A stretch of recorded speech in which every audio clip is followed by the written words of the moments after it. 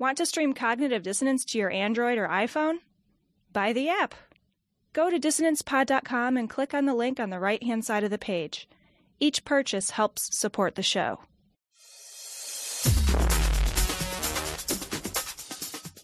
Be advised that this show is not for children, the faint of heart, or the easily offended. The explicit tag is there for a reason.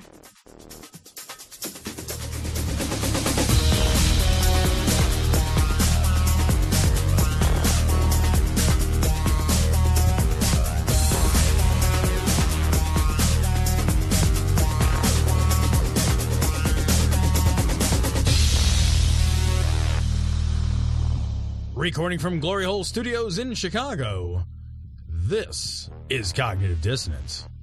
Every episode we blast anyone who gets in our way.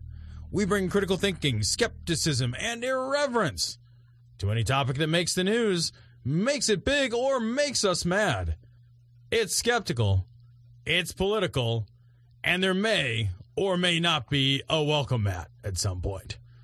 This is episode 213 of Cognitive Dissonance. This is our lucky episode, Cecil. 213? Well, it's 13. Oh, come on. Right? 213? If you had, listen, I will tell you this. If you had a building that had 200 stories in it, right, it would not have a 213th. I wonder. I don't know. Are there 113-story buildings? I have no idea. Now I have to look that up. Yeah. 160. More than 160 stories in... Where the fuck is that? It ain't Idaho. That's not a place. Burj Khalifa? Yeah, that's got to be in Dubai, right? Is that Dubai is like the place where they build they're like we have so much money we built a skyscraper out of Maseratis. Well, why? I don't know. We just don't care. Then we poured liquid gold and baby teeth all over it. It's like, what the fuck is going on over there? Where'd you get the... don't you worry your silly or pretty little head about the baby teeth. You got to take the baby teeth out of those kids if you want to get a blowjob from your young wife. Oh, shit. You know what I mean? Oh, God. They don't know any better, Tom. We're minutes into this thing. We're minutes in. This is why we can't have new listeners. Oh, just fucking edit the whole thing. Just edit it all. The edits for this show should be very simple. Delete. See, we'll start our in point 2 seconds after Tom says 213, and we'll end it with, and that's it. We'll wrap up with the Skeptics Creed. The rest of it. We should release an ultra-edited episode that's just like that, just to see what people... No. I noticed that last episode is a little short. Yeah. Still the same amount of laughing, though. Right, they're like, the content actually improved. Can you believe what could be the world's most fearsome, destructive weapon? Obama's third term? Not really. That's what Secretary of State John Kerry is saying about global warming. It's been so hot this winter. I don't know where Kerry has been spending his time, but maybe he's so wealthy they have a special house that's all has tropical plants in it, so he feels like he's in the tropics. But the rest of us, it's been cold as the dickens. So this first story comes from Salon.com. The twisted morality of climate denial, how religion and American exceptionalism are undermining our future. Otherwise known as, this is why we can't have nice things. Yeah. So this basically is a incredibly short article, given the nature. Like, you read that title, and it's like, oh man, I'm in for a fucking treat. Like, we are gonna get down and dirty into this thing. And then you read the article, and it's just like, yeah, well, climate change challenges people's ideas about God, and then they don't want to do the work, and it doesn't fit with our image of ourselves. I'm like, man, Salon, you guys fucking nailed it again. Way to report. Oh, so insightful. But anyway, I'm drawing your attention to the article that I mock, because despite its lack of insightful content, I do think that the three major points that they make are depressing enough to bring up. And the first one, that climate change challenges people's traditional beliefs about God. Senator Inhofe, Einhofe, I think is Einhofe. It's German for in the anus, I think. Yeah. He's had some things. This is the guy who showed up to the Senate or to the House. I don't know what he showed up to Congress. I don't know which branch with a fucking snowball. And was like, look, snow means we don't have climate change. Oh, that's awesome. Also, I don't understand climate change. Maybe he wanted a slushie. He really wanted a slushie. I don't know. Why would you show up to the fucking Senate floor with your snowball? And what kind of terrible rhetoric is that anyway? I mean, dude pulls out a fucking snowball and is like, hey guys, there's still snow, right? So therefore, no climate change. That is imagining that climate change, there's never, ever, ever, ever going to be any more snow. That's it. It's done. Snow is over. That's what people, is that the straw man he's creating for the other side? I actually do believe that it is the straw man that he's creating, because that's the argument. I mean, you've heard that, right? Picking up your fucking phone and being like, well, I don't know, my weather app says it's cold. That's not climate, you stupid motherfucker. Exactly what is predicted, if climate change, exactly what is predicted is happening, right? Yeah. Severe droughts and heat waves and cold snaps and severe this is exactly what we were told to expect. Right. I've been in some arguments based on climate change a few times here and there, and one of the things that people will say, especially that just sort of, I don't know, just irks the hell out of me, is they'll say something like, well, the scientists don't know this thing, so they must not know anything else about climate change. One person recently said something like, come on, the scientists don't even know why the global warming has sort of slowed, why it's slowed down, why in the last 10 years, while they may have been the hottest on record, it hasn't increased. It hasn't gone up like the hockey stick graph, it hasn't gone up since then. That's just pointing at surface temperature of the Earth. That's not looking at the entire global temperature of the Earth, which also includes the deep oceans. And the deep oceans we haven't really had any kind of ability to measure that. We just never really did measure it and never really considered it when we talked about climate change. And now they're starting to look at it and saying, oh, we're actually raising the temperature of the oceans a lot.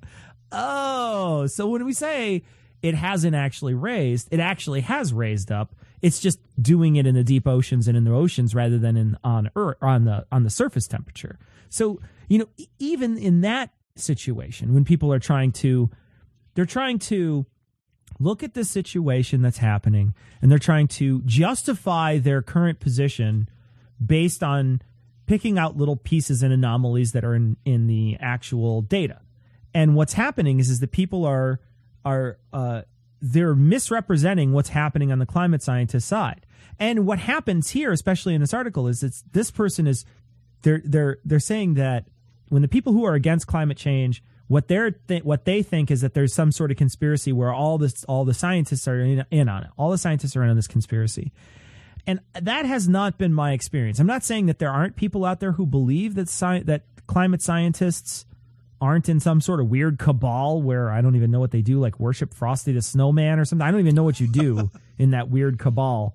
But in any case, I don't know that there's a lot of people out there that have that sense of collusion with climate scientists. I think that more often people don't understand science and don't understand how scientists come to know what they know.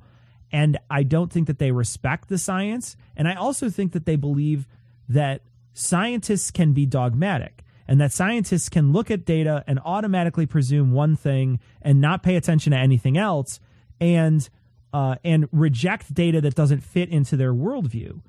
And that's been my experience. That's been what most people I feel when I talk to them. That's what they say. And that's I think a little sadder than people believing in a conspiracy, because in this case they're harder to convince because they don't think that science is really worth much. I get this feeling and I'm just spitballing, but I get this feeling from what you just said that there is a sense out there that there is a thing like this monolith called science, and science does things, and science knows things. And there seems to be a lack of respect for the idea of science as a process for obtaining knowledge. Right. And that's always been the thing that struck me as valuable. Like if we're going to say what is the value of this thing we call science?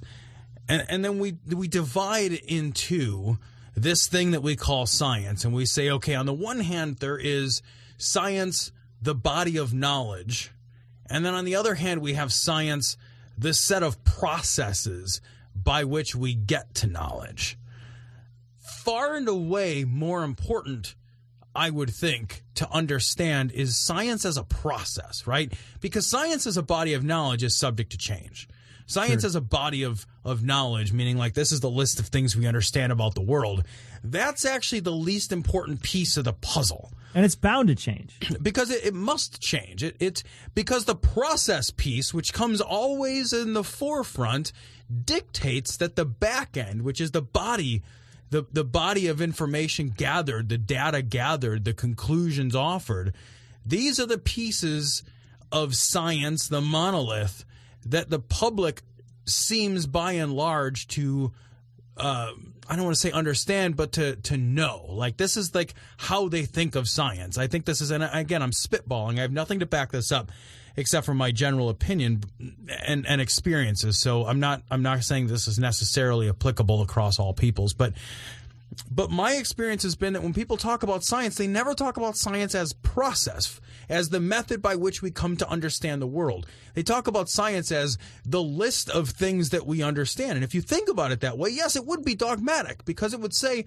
science has said X, period.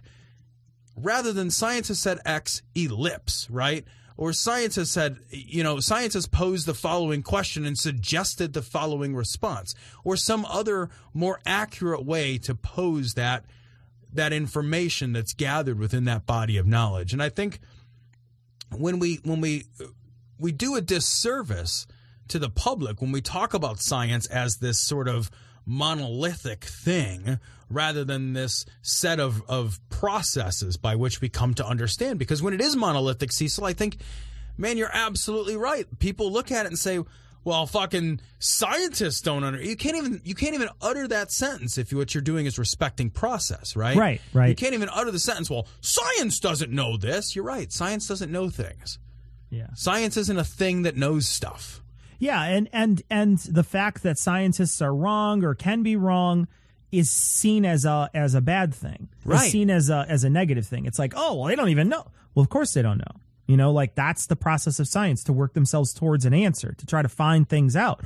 To not know something is not a detriment. That's not a negative thing. In fact, it's the virtue of this process as opposed to other processes. Right. I do want to talk a little bit about the mindset, though, that goes into this, especially about God, because this Senator Anal Rape, or whatever his name is, what's his name?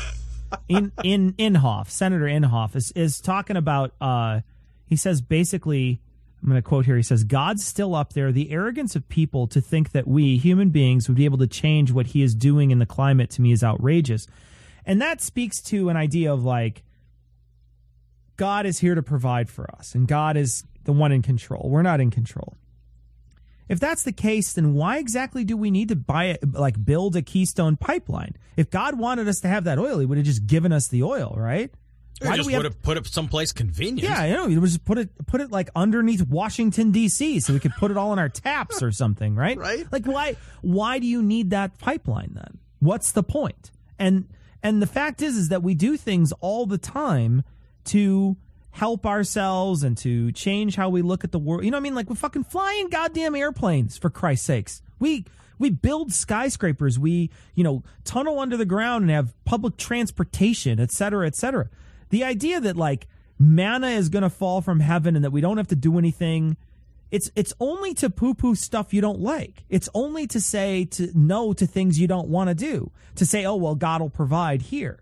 But you're providing everywhere else. Yeah, and it's funny because I don't think that there's another issue that gets the same kind of backward glance that this kind of gets, where it's like they're walking away from it being like, yeah, fucking God will fix that. I mean, you think about like the oil spills. I mean, if this were the case, and I say this with all honesty, but if it were the case that you simply could not affect change through the actions of man, why even cap them off? You know what I mean? Like, right. when that fucking rig blew a couple of years ago, the BP oil spill, and it was like just fucking spouting oil into the Gulf, fucking by the gajillions of gallons, and there was all these proposals to fix it and solutions. That why even bother? If it were really the case that we cannot do anything to harm the oceans or damage the air or affect the climate, then why make even the most modest efforts? Right. Towards sustainability? Or, right. I mean, why just throw our fucking garbage out our fucking window or empty our fucking chamber pot in the street like it's fucking Victorian London? Remember when Rush Limbaugh was like, the ocean just eats that up. I know, he was like, it'll just solve itself. It's like, it just gobbles it up. Nom, nom, nom, nom, nom. Fucking idiot. It tastes like blueberry muffins to the ocean. What the fuck? That is so great. Yeah, did you see that? I saw the other day, like Sao Paulo, Brazil, or something is like running out of water. It's like a major population center, and it's starting to run out of water to the point where they're only letting people get water like 3 days a week. Yeah, because they deforested the rainforest down there so much that they just don't have the same water table that they used to have. So they changed. I mean, some climate down there. Yeah, right? Like, hey, we don't have water. Well, God will provide. Yeah. Well, he didn't fucking provide me any water. Maybe bring me a Sprite. Like, what the fuck? Yeah. That's horrible, man. Yeah. Oh, yeah. It's a big population center, too. It's a huge population center. There's 11 million people. Yeah, and there's tons of polluted rivers down there, and they, like, clear cut all the forests around there and shit. So, like they're like basically fucked. Like they are essentially fucked. 11 million people are essentially fucked. I mean, I'm sure so many people to be fucked. They'll figure something out, I'm sure, but it's not without its challenges. You know, that could be clearly avoided by I don't know, just figuring some shit out ahead of time. But just do a search for Sao Paulo drought. And you'll see this. The things, taps run dry in Sao Paulo. I'm saying it wrong. Sao Paulo drought, but water company barely shrugs. And there's just like, you're talking about. It says here. It says in one of the articles. It says 4 out of the 5 reservoirs interlinked system that supplies 6.5 million people, more than a third of the metropolitan population, were vividly depleted. Caked red banks of exposed earth show just how low the water levels have fallen, and they just show like how tiny that is. And it's a huge fucking population center. We're talking about 11 million people. I have read a half a dozen articles or so that lead me to believe that availability of fresh water will be as big a deal as oil within my child's lifetime. I do believe that is probably going to be the case. I actually have thought that, here we live, Cecil, right by the Great Lakes, some of the largest bodies of fresh water in the world. Yeah. And I would be totally unsurprised if within my children's lifetime, if that water wasn't sent all across the world, or across the country at least, via pipelines like we do oil. That would not surprise me in the least. A long black cock, long black cock, a long black cock, long black cock. Well, here's a happy little story from the Friendly Atheist. In the footsteps of the Prophet, Australian Muslim marries a child and pays the price for it. So basically, a Lebanese dude was determined to marry a 12-year-old girl he saw in a mosque. And with the help of the relatives, he organized a ceremony to marry the 12-year-old right got a cleric, I don't know how he found one, got a cleric to agree to marry the couple. To call them a couple is sort of horrifying. And then he impregnated her. So there you go.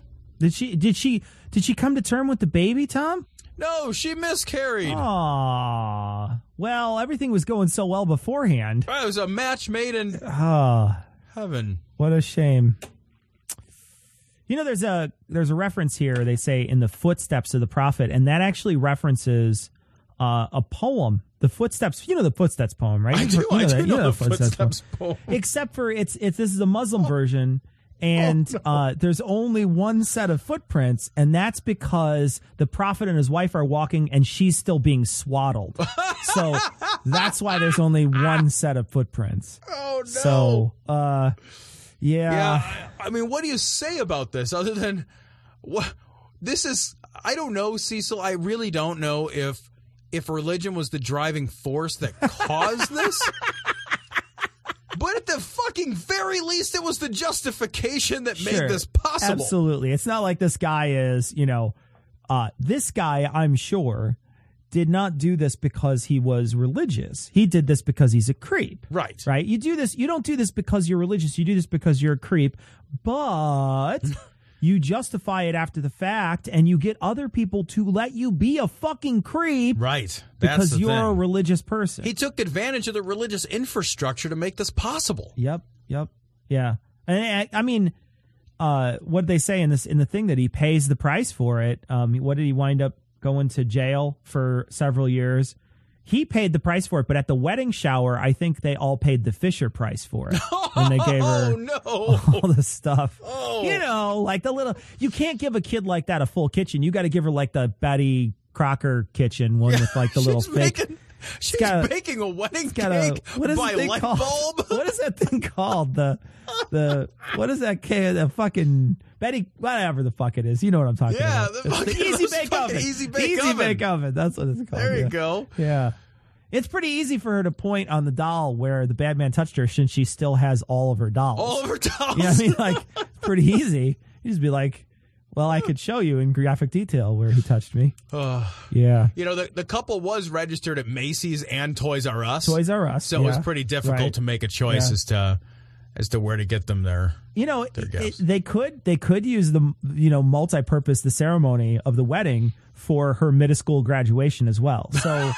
So while they either that or because she was what, 12? Yeah, right. Yeah. Well, so she's a sixth grader. Yeah. Oh, that's true. This guy's not going to wait. Who are we kidding? Yeah, this is a sixth grader. So you don't want to. The thing is that they're an old maid by the time they get to high school. Little long in the tooth at that point. You know what I mean? And by long in the tooth, I think what you mean is they have lost all of their baby teeth. and they very literally have their actual longer teeth. Just getting it in. Yeah. When your 12-year molars come in, I mean, then you really, you're second tier. Oh, no. At that point. Right. I wonder if that is one thing that they do. If they look a gift bride in the mouth to see if she's actually got all of her teeth.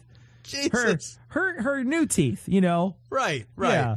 Well, it's and that can be difficult because often the brides at this age, they still have their braces on. Oh God. But it's better now because the Invisalign makes it easier to see back. It totally does. It totally make sure that they're still young enough to wed. You don't want to wait until they fully mature. Right. Cecil, that would be a horror. I mean, because then they might think a thought. You can't have that. I don't know. No.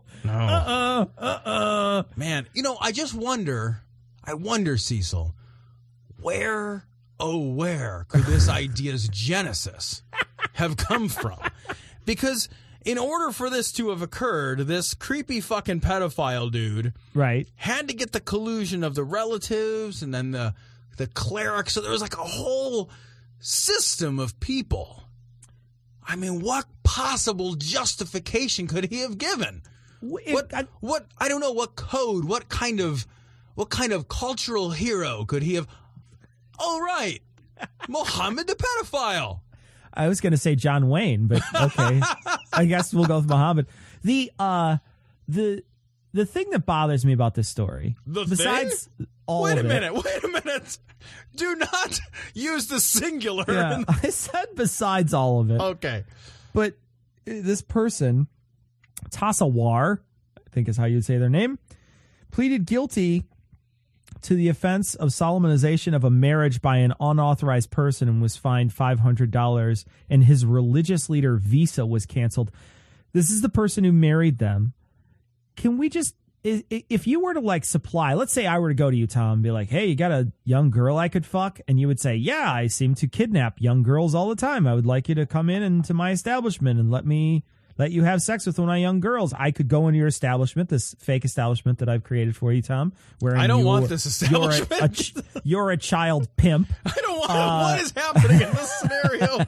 So you wind up letting me have sex with it. Do you think you would just be charged with like $500 for like solicitation with a minor or something? Like you would be really, really fucked for that. I mean, you would I would imagine that you would be completely throw the book at you. I can't imagine that this person doesn't face some more harsh penalty for facilitating this, because he really was the one who facilitated it. Without his blessing, it would have never happened. I don't understand why all parties involved, like the relatives who allowed them contact, who are like, because everybody in their duty to protect this girl failed in their duty. Absolutely. Everybody who had an opportunity to stop this pedophile, and I have to really think that the only thing that could have induced them to put aside their common fucking sense that says that a grown man should not be marrying, that's a gross word to even use here, because there was nothing, this was not a marriage, right? She didn't consent to this marriage. Yeah, right. So to call this a marriage is really a bastardization of that word. Without consent, how can there be marriage? If marriage is a contract. So but the inducement here had to come from this cultural bias that says that either women are property to be given away, or I don't even know what's the second. Like, what are the other options? Like, women are property, or that women at the age of 10, 11, 12, it's okay to sexualize them and pimp them out? I can't see how you look at this and say, like, yes, that is the society we want to create. That is how we want to treat girls. That is how we protect the young people in our society. I don't know, man. This next story I found everywhere. This is just from the Daily Mail, just because there's 1,000 fucking headlines for it, so I can just read through them and give the highlights. We thought they would kill us. They killed the family pet. Why Arkansas state representative gave away his adopted daughter, who was 6, and her sister to a friend who then raped her. Justin Harris adopted the girls in 2013, then gave them away after 6 months. Handed them over to Eric Francis, who went on to rape the 6-year-old. Francis was convicted of sex crimes in 2014 and given a 40-year sentence. Harris's role in giving the girls to a rapist only emerged this week. He attempted to justify the decision by saying that the girls were violent at home, so victim blamed him. Said his family suffered death threats from the young girls, and added that they had crushed to death the pet that was living there. And it's actually even a little crazier than that, Cecil. Because this Francis ran a Christian school, Harris ran a Christian school that Eric Francis was the head teacher of. Harris fired Francis and didn't ask for the kids back. Like, this is a guy who said, like, I don't want you working for me, but you can have my children for keepsies. Oh.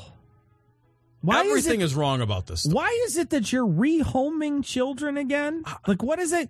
What are you kidding me? Like, can you imagine going through the process? I mean, going through the process of becoming an adopted parent is a long, arduous process as it is.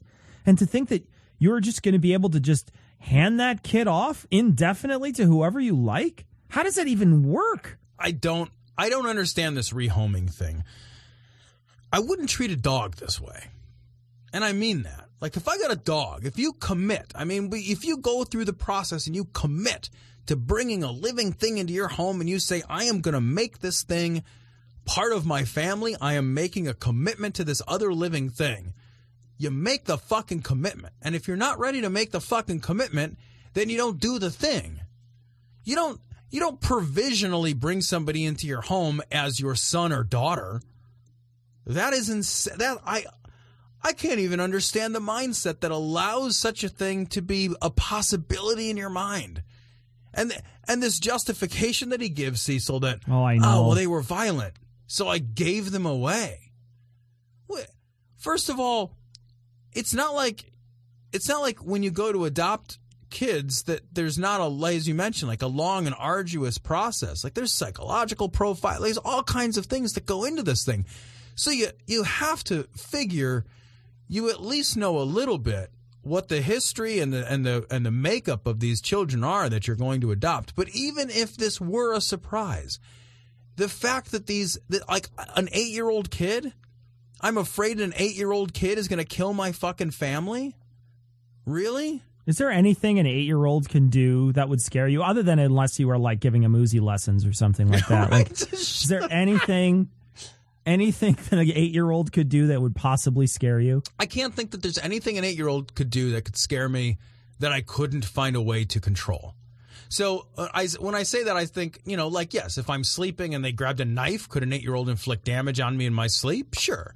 That's certainly very possible. 8-year-old kid weighs, 70, 80 pounds, can swing a knife and put it in my body. He's probably a little stronger than Chucky from the movies. Oh, right, sure. right. Yeah.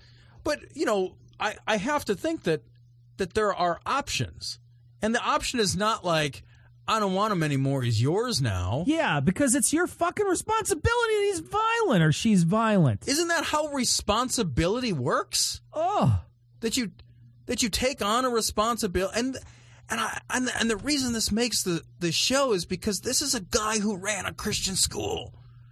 Like, these are the guys who will stand up and they will look you right in the eye, Cecil, and they will tell you about how their religion makes them a more moral person, how it builds their moral character, how it shapes their moral worldview, how they simply could not imagine living a moral life without it. These are people who gave away their children. And these are not people without resources. This motherfucker was a fucking senator. What is this guy that he gave him to, too?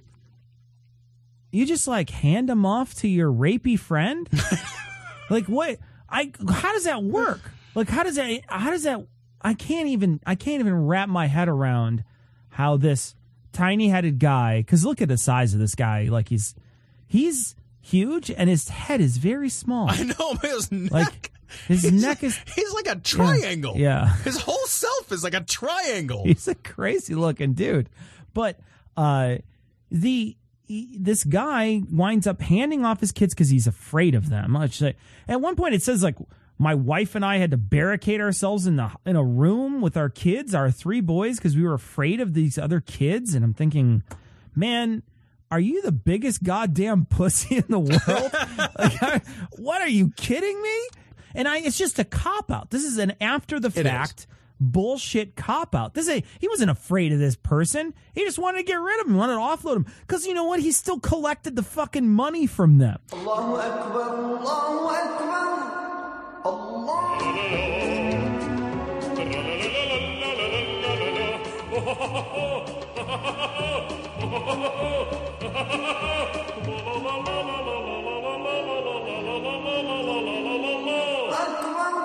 So this story comes from Fox 19. Terrorist suspect Christopher Cornell. I'm so dedicated, I risked my whole life.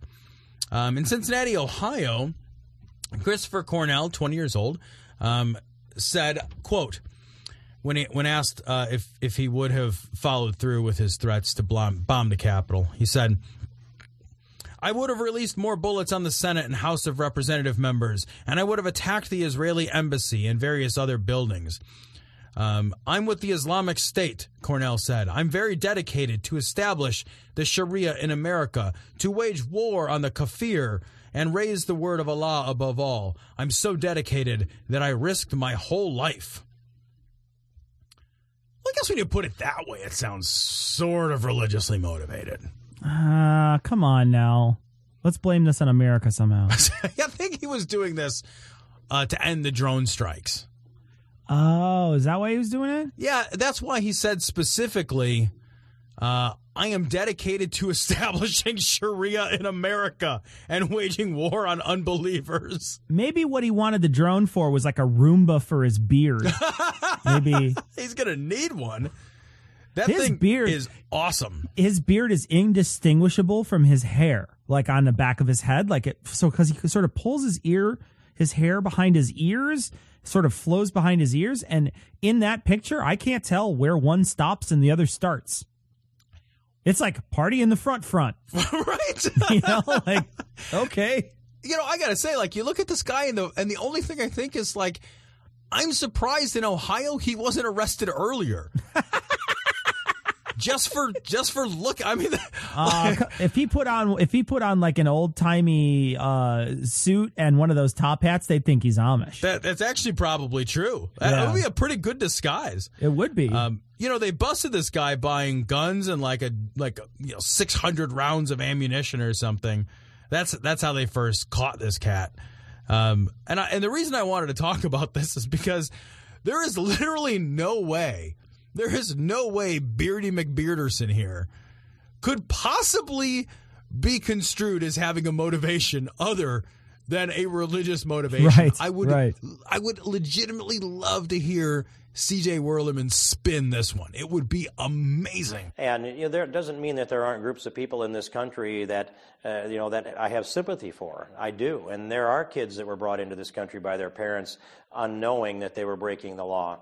And they will say to me and others who defend the rule of law, we have to do something about the 11 million. And some of them are valedictorians. Well, my answer to that is, and then, by the way, their parents brought them in. It wasn't their fault. It's true in some cases, but they aren't all valedictorians. They weren't all brought in by their parents. For everyone who's a valedictorian, there's another 100 out there that they weigh 130 pounds and they've got calves the size of cantaloupes because they're hauling 75 pounds of marijuana across the desert. Well, this story's all the sad things. It's from thinkprogress.org. Faith groups are trying to block emergency contraception for raped migrant children. Is that the Welcome to America prize? Is that what that is? Is that like you get one of those? Oh God! It's you're fucked when you read a story, or if you're a migrant girl, when you read a story that starts off with. Estimates suggest that anywhere between 60 and 80% of migrant women and girls are raped on their journey as they travel across the southern United States border. That is an astonishingly high number of people. I don't even know how to think about numbers like that. And horrifyingly, rape and sexual assault were major motivating factors for why the girls flee their homes in El Salvador, Honduras, and Guatemala. These poor human beings have fucking dirt poor shit lives in, the countries of their origin. They're afraid, rightfully, of being raped or sexually assaulted. They flee. They travel across hundreds, if not thousands of miles through desperate conditions. They're preyed upon by fucking awful human beings, and they finally make it to this country. And what do? Like, what do the religious organizations do that are there ostensibly, Cecil, to provide aid? Because they cannot be there for any other conceivable reason. They block emergency contraception for raped children. Right? Right? Yeah, so, okay. I would be, here's the thing. If you had anything to say, if you can hear those words and not be stunned into silence, then like all of the things in you are broken. And I actually I hate to reference this sort of shit, but I'm going to anyway. I got into it on our Facebook page with some dude. He was like, yeah, well, maybe we should just not let them all into the country. Beer-diddly-doo. That'll solve the problem. And I'm just like, that is the worst. Like, And then somebody's like, what, are you going to go on North Korea? He's like, we'll go North Korea if we have to on them. And it's like, these are already people who have suffered every human indignity. Yeah. And then they get here, and we are going to heap upon them additional indignities. Because Jesus? Well, I first off, I feel like the emergency contraception thing is a bullshit argument, right? That's just a bullshit argument when you're looking at it as a religious person anyway, because you can't, it's a fucking nothing, man. It could be a period, for crying out loud. There's nothing there yet. It's not like it's got a degree. It's not like it's it owns a car and a house and a boat. It's a fucking nothing. It's not a thing. You can't, that shit just drives me crazy, because there's no argument to be had there. You could never convince me. I don't care how hard you try. Anything I would say before the first 10 weeks is even remotely human. That's not a thing yet. And I hate that argument. I hate it so much. So that's a dumb argument as it stands. But the very fact that they're refusing this care shows that I think the contempt in which they are caring for the people, right? There has to be, I think, when you're providing charity to someone else, you need to think about the dignity of that person. You need to think about their dignity as a human being and how best you can preserve that dignity. It's super important when you're handing out charity to anyone to not look down on them, to not be a dick to them, to not say, well, here's your fucking sandwich, I hope you fucking choke on it. like nobody does that. But that seriously is one of the very first things you learn in charity work, is how to treat other people like you would want to be treated. It's a real simple way to do it, but it's something that is very important. You can be an asshole and give people charity, but that's not real charity. It's just you being a dick and lording it over someone. Right. And that's what this is. They're just being dicks and lording it over someone. They're there in name because they want to look like they're actually helping. But all they're really doing is fucking looking down their nose at the people who show up and then deciding what care they get and treating them badly when they are clearly damaged. None of those things are right. None of those things are right with your charity, period. Do you think part of this has to do with your first point about the religious people's nonsensical insistence that pregnancy, automatically equates to life, a human being? Do you think that stems from their inability to understand exactly how small a cell or two cells are? I was thinking about that as you were talking, because when you said, it's like a period, and I thought, well, it's even so much smaller than that. In the first, weeks of life, it's like we're talking about something so unutterably small. Do you think that they even really get that? Part of me thinks that they're like, this is like a group of people who, by and large, they're not real educated on the sciences often. And I wonder if they even understand what a clump of cells really even means, objectively. Do you think that has anything to do with it at all? It might. It very well might. I don't know. It's hard to wrap my brain around what other people think about abortion. I can get behind and can have a conversation, I think, with someone who talks about viability outside the womb, and have a conversation with them about whether or not abortion should be allowed at that point. And I think that there is some gray area there that we can go back and forth and talk about. Sure. But those abortions that happen where there's viability outside the womb are so few and far between. That's not a fucking normal thing. It's not like people, party on down. Hey, look, I can eat whatever I want while I'm pregnant. Woohoo! Give me some chimichangas, I'm gonna shoot this baby out of here before it's ready to be born. Nobody does that. Nobody revs themselves up so they can have an abortion. Nobody fucking psychs themselves out and high fives their girlfriend because they're gonna go get boardies later. You know what I mean? They're just not gonna we're gonna go get boardies on the weekend. Nobody does that, So this idea that their idea and their straw man that they create just don't even exist as it stands. But I think that I think that there is something to be said about somebody's ideas of what a potential life is and what its rights are and how they feel that they want to stand up for that. However, if they were in a similar situation, they might change their minds because they don't realize that that freedom that they want to give to that child is impinging on someone else's freedoms to live their life, in a different way, especially in this case, right? You could argue about abortion as birth control in some ways, but we're talking about rapes here. This isn't something that these people are going to be happy and go along and be like, oh man, remember when I crossed the border and you were born and I was raped and that was great. And nobody's going to look back on that wistfully. Right. It's not like they're like, oh, those old times when I was crossing the border and he raped me. Those were the good old days. I think that the idea here is that not only, you're in the wrong place to be arguing that or fighting that fight about contraception as a form of birth control, and that's not contraception, the day after pill as a form of birth control. You're in the wrong argument spot there. But I feel like you're really not taking care of these people that have been raped, that really do need your care. They really do need your sensitivity and, your ability to help mitigate any damage that has already been done to them. This is such a horrible, horrible, horrible thing that's happening. And the like you say, the numbers in which they are being raped is so astounding as to leave everyone's jaw on the floor when you read this article. So far, this is a hilarious show. This is great. This is good stuff. It's just, the thing is, these stories are so serious. I hope we could talk about, just like maybe before we finish, is there any way we could maybe talk about beheadings and or somebody who, say, lights themselves on fire, or maybe more dead children? Is there any way we could talk about all those things? I think we got off the track when we allowed our government to become a secular government.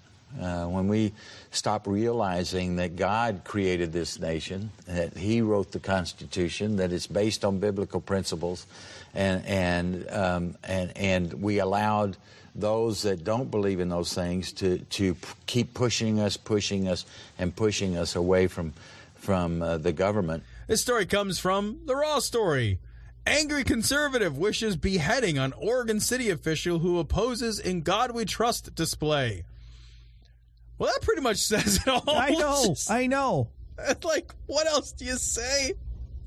Well, I guess there's a video. Do you want to listen to it? Let's listen to it. Trish Seiler received the profanity-laced letter on Valentine's Day. The writer said it would be a privilege to see Seiler beheaded by Muslims, which Seiler takes as a threat.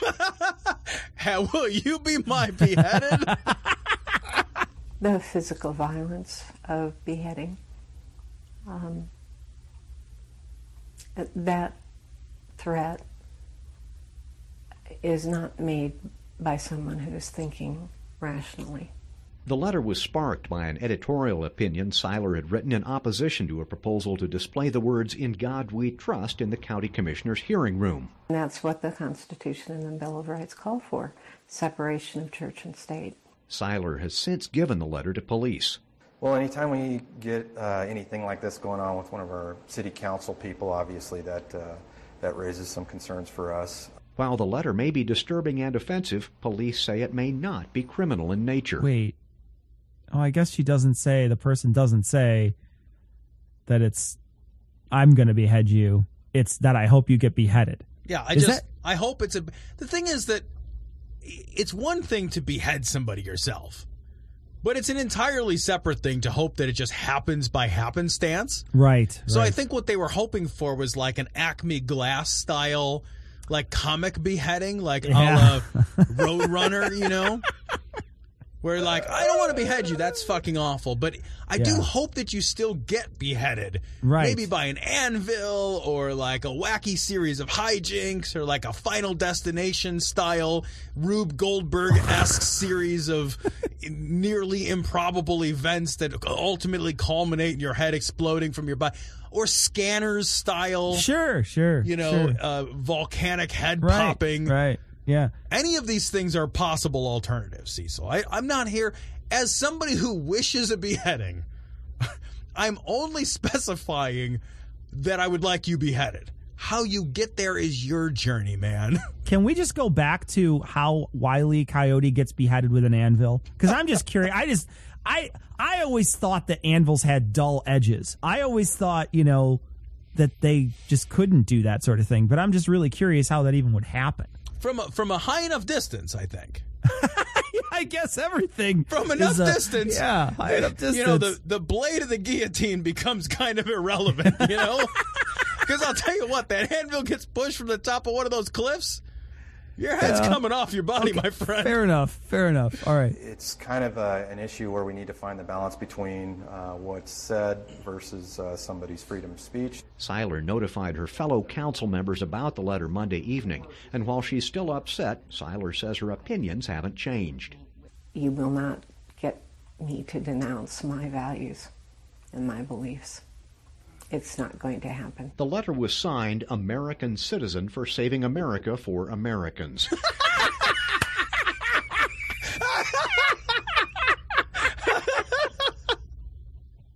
That's tremendous. That is just fucking tremendous. Do you think that happens in Britain? God, that's amazing. Like, British, like that somebody signs something like British citizen who is angry that British. I don't think so. That. I gotta hear it again. It was signed. It's so awesome. Hold on. Let's hear what it says again. It's not going to happen. The letter was signed American Citizen for Saving America for Americans.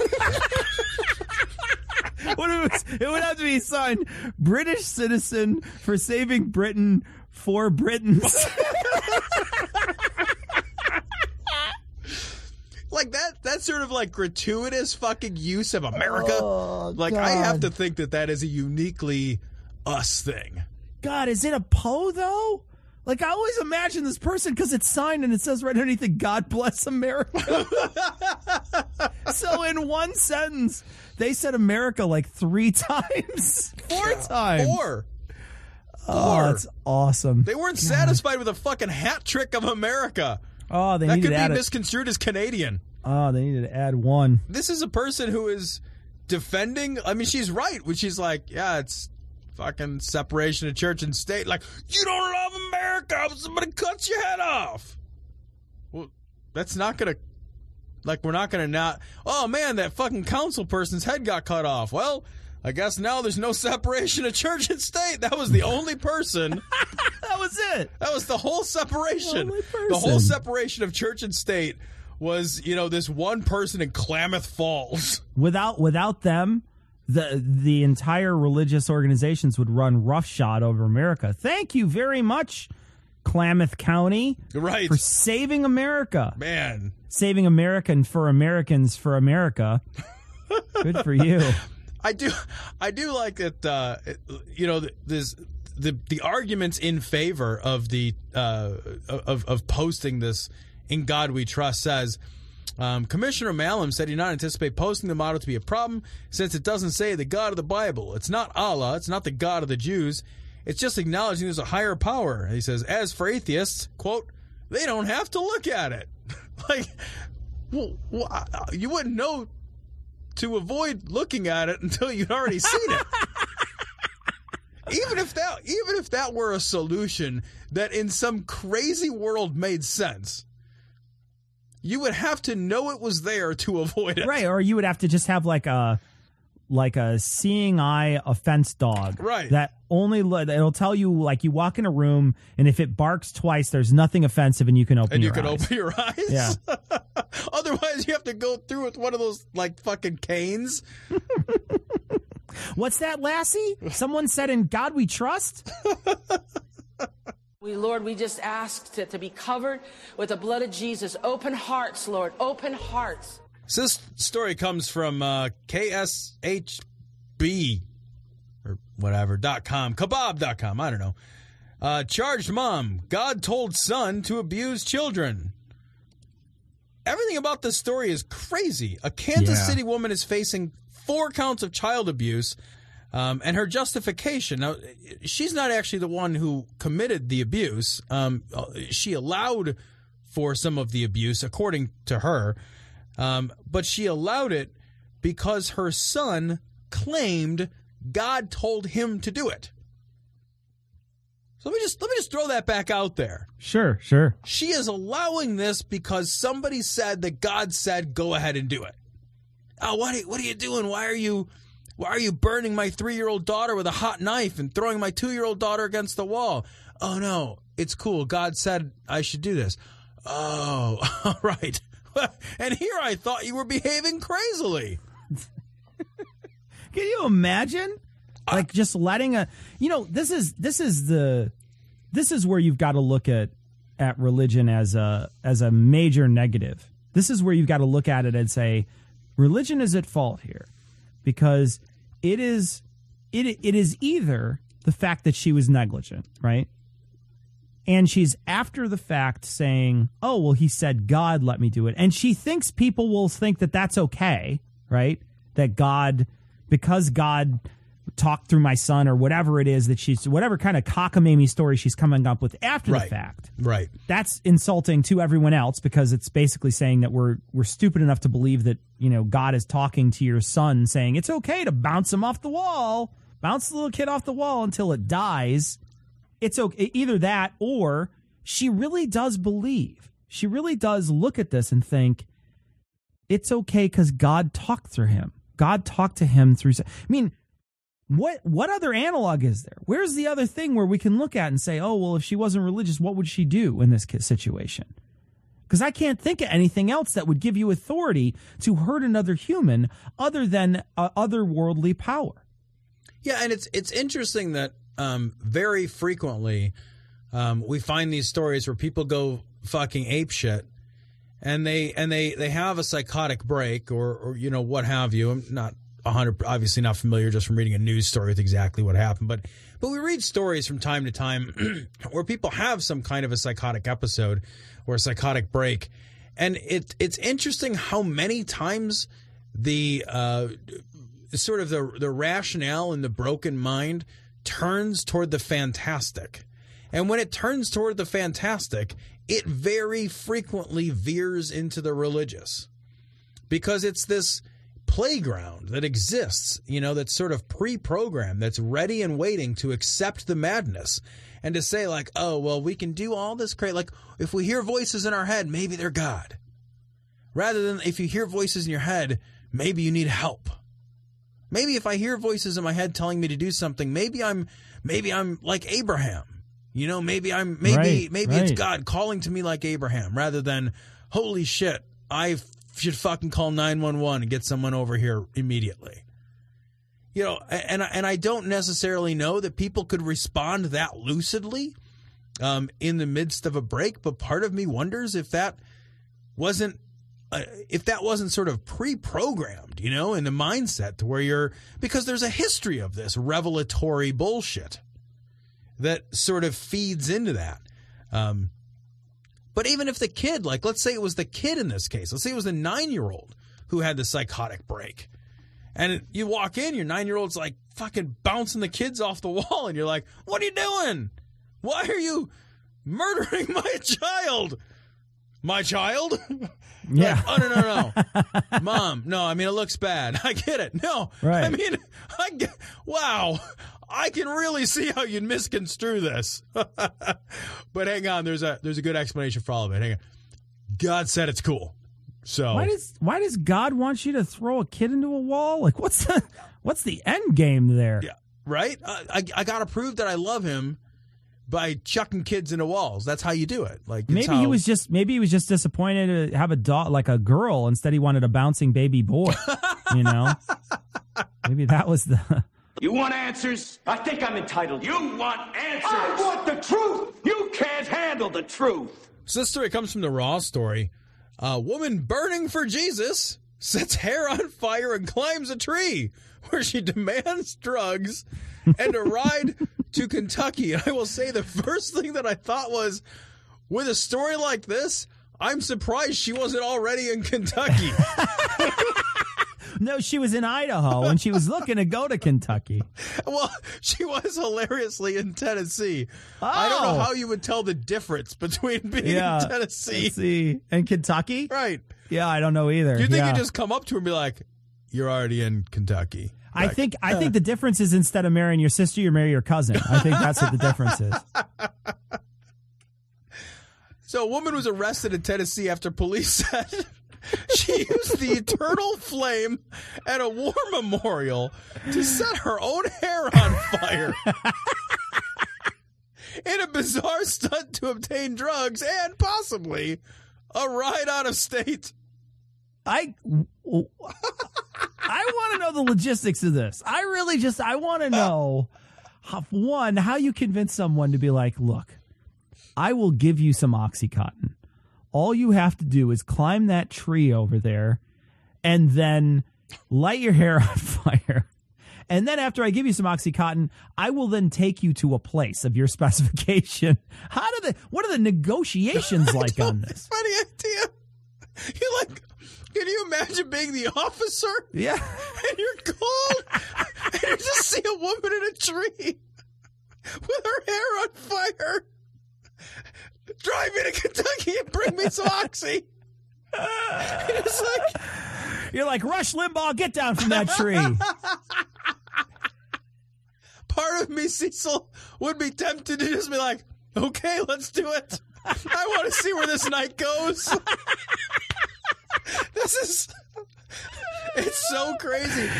So she climbs up the tree and this is the best part. Where she claimed she was burning for Jesus. Right. She demanded the Oxycontin. She has to return home. A police officer manages to convince her to climb down, but she falls. What do you mean by climb down? Do you just mean come out of the tree? Is that what you mean? But she fell and broke several limbs from the tree. And I was glad that she only broke the tree rather than herself, because after your hair has already been set on fire. So hold on. So what you're saying is this lady fell out of the crazy tree and broke a bunch of limbs on the way down. Every branch on the way down. Yeah, that's what you're saying. Okay. What they didn't tell you in the article is that the officer treated her like a fucking errant cat and just shook the shit out of the tree. She's hissing, flames licking everywhere. And in order to get her out of the tree, they left a little trail of Oxycontin on the ground. And that's why she jumped up. Like Pac-Man, she follows it like nom, nom, nom, nom, nom, nom. She's like James Woods. Ooh, piece of candy. Ooh, piece of candy. Brock told the officer she was addicted to the opiate. Oh, shocking. Really? Yeah. It's not a casual use? Says the woman who set her hair on fire. And she starts cursing at everybody who gathers at the scene. And the officer says, I love this, wait a minute, you're burning for Jesus and praying just a minute ago, and now you're cussing everybody. Which is it? And she said, I'm kind of confused about that myself. And I think that's such a considered and polite response. It really is. It's like all of a sudden she has this moment of lucidity while her fucking hair is flying. She just fell out of a tree. You know? Officer, it turns out this evening did not go the way I planned. I really thought when I walked up to the eternal flame and set my head on fire, and as I was climbing the tree, I thought, this is the path to greatness. This was my moment of clarity right there. That was it. She does have a great story for NA, like, when did you hit rock bottom? Ironically, when I hit the bottom of the tree with my hair on fire. It's funny. Did you cover the part where she stole things from a Masonic lodge? No, I didn't. This story's great. So she gets arrested. She's charged with vandalism. She steals items from the Masonic lodge, then sets her hair and her jacket on fire. She had asked by name for a lodge member she met the day before at church, then took pictures of the walls and stole a medallion and an empty register book. What are you going to do with the empty register book? She was going to light it on fire, I think. I can't understand a single step to her plan. Her plan is so delightfully batshit crazy. She's like, I'll take this old register book, and then I'll light my hair on fire, and then the world will know. What will we know exactly? Well, I think you'll know. And I it doesn't specify, Cecil, which of her hairs she set afire. And I will say that there is a biblical precedent for a burning bush. So it is.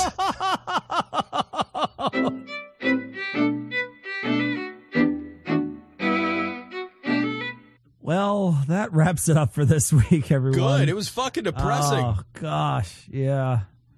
I wish that, next time can we have fewer dead children and more people lighting themselves on fire? Is that possible? Can I order that up? I can't control these people. We'd really appreciate it if you would vote for us in the podcast awards. We're in the news and politics section. You can vote for us every day. We'd really appreciate a vote, and you can still vote for all your other favorite podcasts as well. There's tons of other podcasts that are involved in the podcast awards, and almost certainly none of them you listen to in the news and politics section. So you could almost certainly guarantee your vote for us there, and we desperately appreciate it. So please, if you have some time, take a moment every day and go vote for us. We're going to have a regular show out on Monday, and this wraps it up for this short show, but we're going to leave you, as we always do, with the Skeptic's Creed. Credulity is not a virtue. It's fortune cookie cutter, mommy issue, hypno-Babylon bullshit. Couched in scientician, double bubble, toil and trouble, pseudo quasi-alternative, acupunctuating, pressurized, stereogram, pyramidal, free energy healing, watered downward spiral, brain dead pan sales pitch, late night info docutainment. Leo, Pisces, cancer cures, detox, reflex, foot massage, death in towers, tarot cards, psychic healing, crystal balls, Bigfoot, Yeti, aliens, churches, mosques and synagogues, temples, dragons, giant worms, Atlantis, dolphins, truthers, birthers, witches, wizards, vaccine nuts, shaman healers, evangelists, conspiracy, doublespeak, stigmata, nonsense. Expose your sides. Thrust your hands, bloody, evidential, conclusive. Doubt even this.